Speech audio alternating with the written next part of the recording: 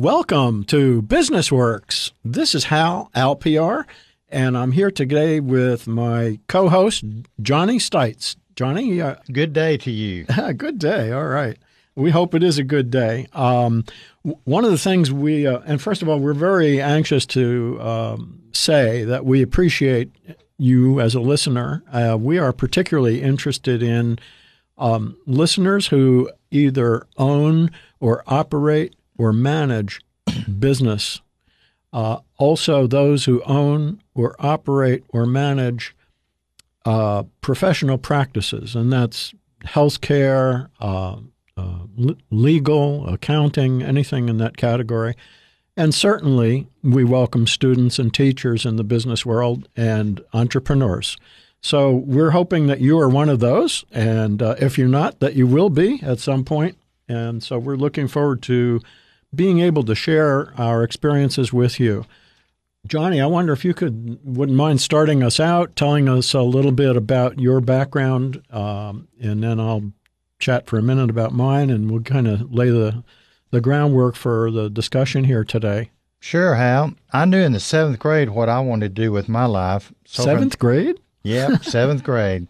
So from that time until I graduated from college with a business degree, I did everything I could to help me prepare to join the family construction business started by my grandfather and father. Which is still around? Yes, it is. And it's called? J&S Construction Company. It's located on Foreman Drive here in Cookeville.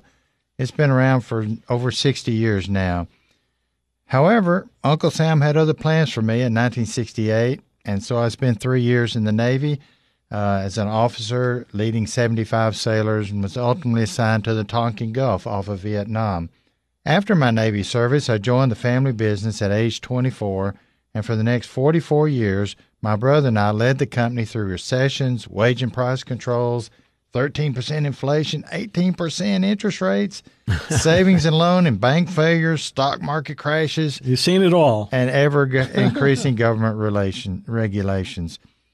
Even with all these trials, we were able to grow the company considerably from $250,000 in annual sales to $46 million, and we achieved a top 50 recognition in industry publications across the nation. The company grew from 5 employees to 125, and from working in one small Tennessee town, Cookeville, to working in 6 states. So I'm excited about sharing some of those experiences and helping the people here get just a little bit of benefit from the mistakes that I made and the things that I learned. And the secrets of success that you ended up with. Yes. That's very exciting. Yeah. So if you're listening and you're looking for that little nudge, the extra little push, and get some ideas that can get you moving forward, Johnny's going to be a great resource for that. By the way, there was a recent study put out by the Independent Business Association that for the first time in 45 years, small businesses in the United States, the vast majority say that they are ready to expand. And so that is really the groundwork beneath this whole program, and it is part of the thinking that we have. So, of course, with Johnny's background, that fits perfectly because here he is in a situation. He's taken a business and he's made it highly successful over a period of time, and he's learned it, as he says, the hard way often. But there's a lot I think we can all learn from that. My background has been completely different in a lot of ways, and yet Johnny and I share a lot of the same interests in terms of direction and business development. I'm an author. I have 9 books that I've written. They include a 5-star rated one called Dr. Business for physicians, a National Book Award that I won for writing Dr. Shopping, which is for consumers in healthcare, and I like to brag about my action-packed novel, my one and only novel called High Tide, and that was based on true events. Actually, it's surrounding the biggest drug deal in the history of the United States up until 1981, and it used the boat that I lived on. We'll talk about that some more sometime. I also wrote and narrate Doodaloo, the Bareheaded Bear, a self-esteem development video in verse for 3 to 6-year-olds. The thinking being that if young children can get a sense of developing their own self-esteem, that will lead to self-confidence, and that my way of thinking, I'm pretty sure Johnny shares this, is that self-confidence is basically what drives success in life and in business. So, we like to start them out young with that idea. I've had about 40 years of direct experience working with businesses and professional practice people to develop their circumstances, their businesses. I was voted Professor of the Year by students twice, and that was kind of a big accomplishment for me in my younger years, once at Pace University and the other at Ocean County College.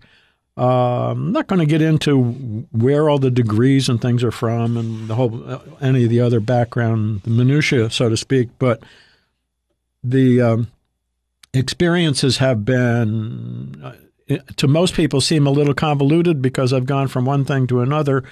I like to say I retired 3 times, but each one lasted for a day, because I really didn't like the idea of sitting around doing nothing. So I've always been chasing after something, and I've worked full-time work since I was 14. So Johnny knows what that's about, right? Yeah, well, I hope so. And we want to share, people call them business secrets. There are no secrets. The people who are successful all do the same thing. It's just a matter of finding those and understanding those and then having the discipline to put them in place. And I think that's really what we hope to do with this program, isn't it? Is to share that. And what is the attitude that we're talking about here? Because that's kind of underlying everything you're mentioning. It is. In America, because we have the greatest society that's ever been, we have an opportunity to grow past where our family was, or to develop our skill sets better than we had in the past. We're not limited by a caste system. We're not limited by a lack of hope, which if you go to many countries, the people there have no hope. My son visited Africa one time, and he said that's what he came away with, is that they were in bad poverty, but they had no hope that it'd ever be any different for them. That's not the case in this country. You have a chance if you want to. If you'll do the things successful people do, you can be successful.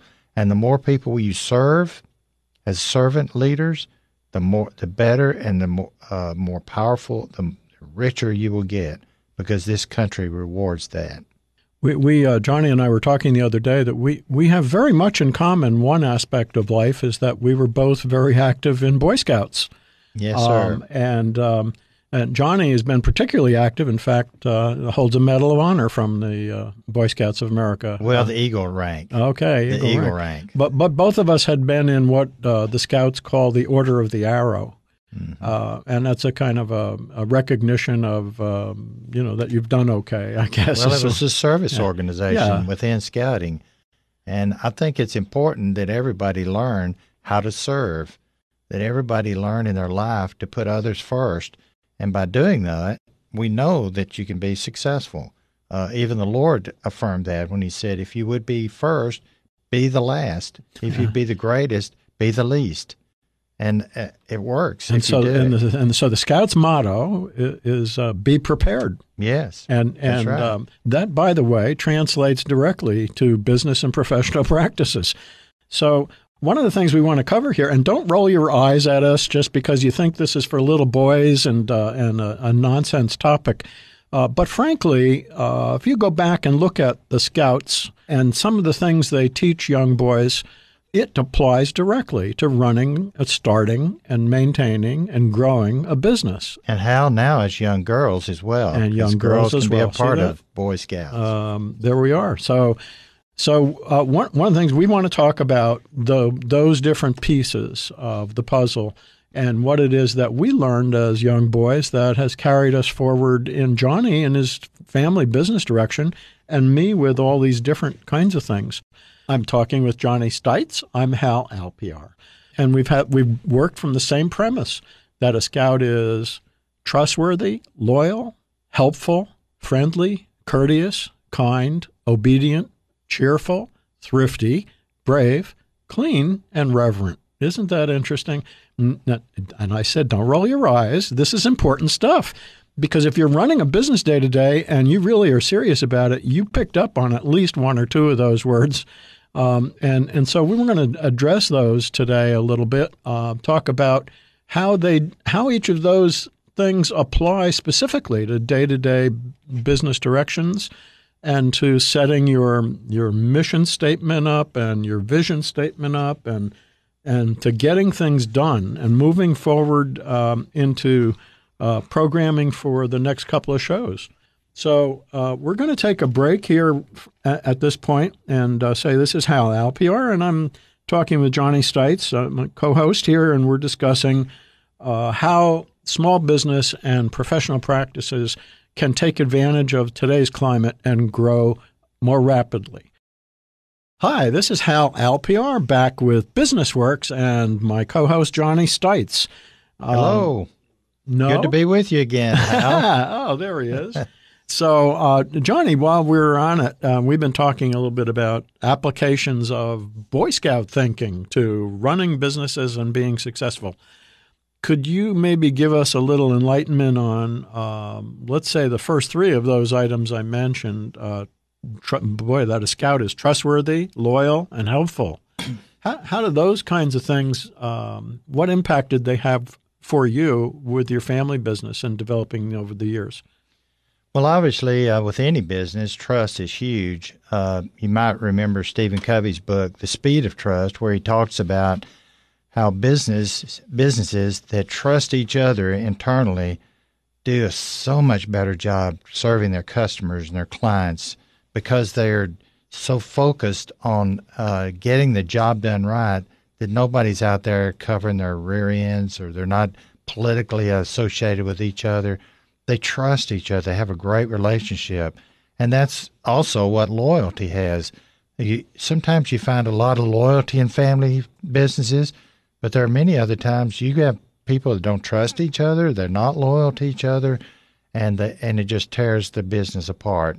And it hurts the employees who are working there and the clients. Yeah, but just because somebody's in the family with you doesn't mean they share the same objectives. And I guess that's part of where these clashes come from, because I've seen it often in a number of different family businesses. Well, that's true. And I'm not saying you have to see everything the same, but loyalty means that you are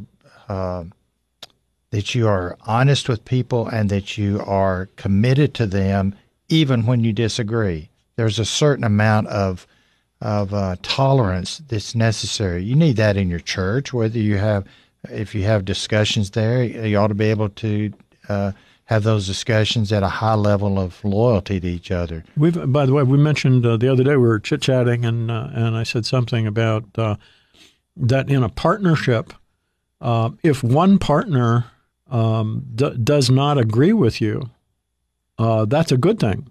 That if two partners agree with everything, you don't need the other partner. There was a long time in my career when we had three partners in our business, and one of the partners was much more conservative, much more unwilling to take risk than two of the partners were. And I thought that was healthy. I thought it was helpful. I thought it was good for our business because there were times that we would have made decisions that were more reckless than they should have been. And this partner was good for us in that he provided kind of the scotch or the brakes to keep us from running headlong into something. Chasing the shiny stuff is what I always thought it was. You think, here's a great opportunity. Excuse me, he provided scotch for you? Is that what you did I get that right? No, he provided scotches of our wheels so we don't roll off crazy. And so it's important, I think, that all partners be willing to hear the other side, be tolerant of each other, but they don't have to be 100% in agreement as the discussion goes on. Now, once the decision is made, I think they should all be in agreement to move forward. If we're talking about trustworthy, loyal, helpful, the rest of this, at least half of it, is trustworthy, loyal, helpful, friendly, courteous, kind. Those things all seem to me to have a ring that is focused on customers and clients and patients. And can you talk about that for a minute? Just what you're probably the easiest one that all scouts would relate to is that the scout that Baden Powell, who started Boy Scouts, observed in England when he saw a young man helping an elderly lady across the street. And he asked him for directions, and the young man said, he told him exactly where he could go to find his destination. And he wanted to pay the young man, but he wouldn't take money. He said, I'm a scout. We don't do it for the money. We do it to be helpful. So there's are two examples of where scouts, in an effort to be helpful, are really important. I'm talking with Johnny Stites. I'm Hal Alpiar. Johnny, when we're talking about the relationship of the stuff to customers, what applications are there for, and I don't mean stuff, this list we're talking about, and that's a great example of Boy Scouts that you just gave. But if we're talking about friendly, courteous, kind, and all of that, is it true that the customer is always right? In my opinion, the customer is not always right, but the way you treat them when they're wrong is really important. Okay. If it's a matter of the customer is trying to beat you out of some money, and it's money that's not going to be detrimental to your business, sometimes you're better off to let the customer win. And I've found that in my experience that when money is on the table, that's when people's true heart, their true identity shows up. When money's on the table, they're going to lose money or gain money. And I hope that in our business, we always try to put money as a secondary factor. It has to be important because if you give the store away, you're going to go out of business. And then all the people that are employed by you, in our case is 125 people, they would all be gone. Well, my thinking's very aligned with what you're saying. I used to teach my students in classes that the customer's always right, the customer's always right, the customer is always right. Meaning that just what you said, that's how you treat them, that's important. You can't, the clients and the patients are not always right when you're talking about professional practices. And that's why they come to a professional in the first place. And so they may think something is a certain way, but that's exactly why they would visit with a lawyer or an accountant or a doctor or a nurse or a technical person, is because they don't have all the answers. They don't know. Let me add a point there, Hal, that I think might be important. I always felt like it was foolish for me to go to a professional, be it a lawyer or a doctor, or even somebody in my industry as a professional constructor, and then tell that professional how to do their job. It would not be smart for me to tell a heart surgeon how I wanted him to work on my heart, or a brain surgeon. Neither would it be smart for me to tell an attorney how to defend me in court. But it would be smart if people would go to the professionals and let the professional tell them how they should perform the operation. Well, this is especially important today because we get such an avalanche of information on the internet. People think they know it all by the time they open the door for the doctor's office or the lawyer's office, and that's so. Yes. Sock away as much information as you can, but realize that you're going to a professional for a specific reason. Yeah, I always was amused at people who would come to us in the construction business and then tell us how to build a project. Of course, we'd build it exactly the way they said if they wanted us to, but if they ever ask us our opinion as professionals of how to get the job done less expensively and with better quality and in less time, we were always willing to help them, but many people didn't give us that opportunity, and so they lost out on the benefit of that. And it's primarily back to that very first item we talked about, right. Trust. They didn't trust the professional. Well, that's a very good point and a good way to close that first half of the list up. I wonder if we could just touch briefly on the second half of that a scout is always obedient, cheerful, thrifty, brave, clean, and reverent. Now, what relationship do those qualities have to business? Well, on the obedience side, you're dealing with in construction. You're dealing with construction documents. So I either can make the choice of doing what the owner has asked me to do, or cut corners and try to do things that are less expensive for my benefit and not be obedient to the customer's desires. I went for a haircut yesterday, and I went in and I told the lady, this is the way I've looked since the 4th grade. I want to look this way when I leave. But when she finished with my hair, I had mousse on it and it was all pulled straight back, and I looked like somebody that I'd never met before. So you got a haircut. I did get a haircut. Did you get them all cut or just the one? I've got great hair, Hal. You know that. Well, I don't have any. That's why I'm asking. It's very. I remember those days, but you know. I'm blessed. I don't have to worry about that, and not that I'd worry about it if I didn't have any. I guess it's just the luck of the draw. I'm talking with Johnny Stites. I'm Hal Alpiar. So. Cheerful. There we are. How about thrifty, brave, clean, and reverent? Well, thrifty is something maybe I hadn't been as good at as others have been. I know Dave Ramsey. My son is a Dave Ramsey acolyte and is supported by Dave Ramsey. He talks about not having any debt, and I've done a poor job of that over the years. So thrifty is maybe something I should let you talk about. Okay. But being brave, yes, do the right thing. Be brave enough to trust that right will eventually come out okay. And then clean is just obvious. Cleanliness will help your life be less affected by disease, and we're fortunate that we live in a country that is pretty darn clean, notwithstanding criticism of some. On that point of thrifty, I think that what a lot of business people do is reinvest their money back into their business to the extent that it puts them in poverty. And so that's a high risk element involved there, and you've really got to be careful, even though it's tempting, and even though it looks so bright on the other side of the coin, where you're headed, that you really need to moderate, how you reinvest in your business direction.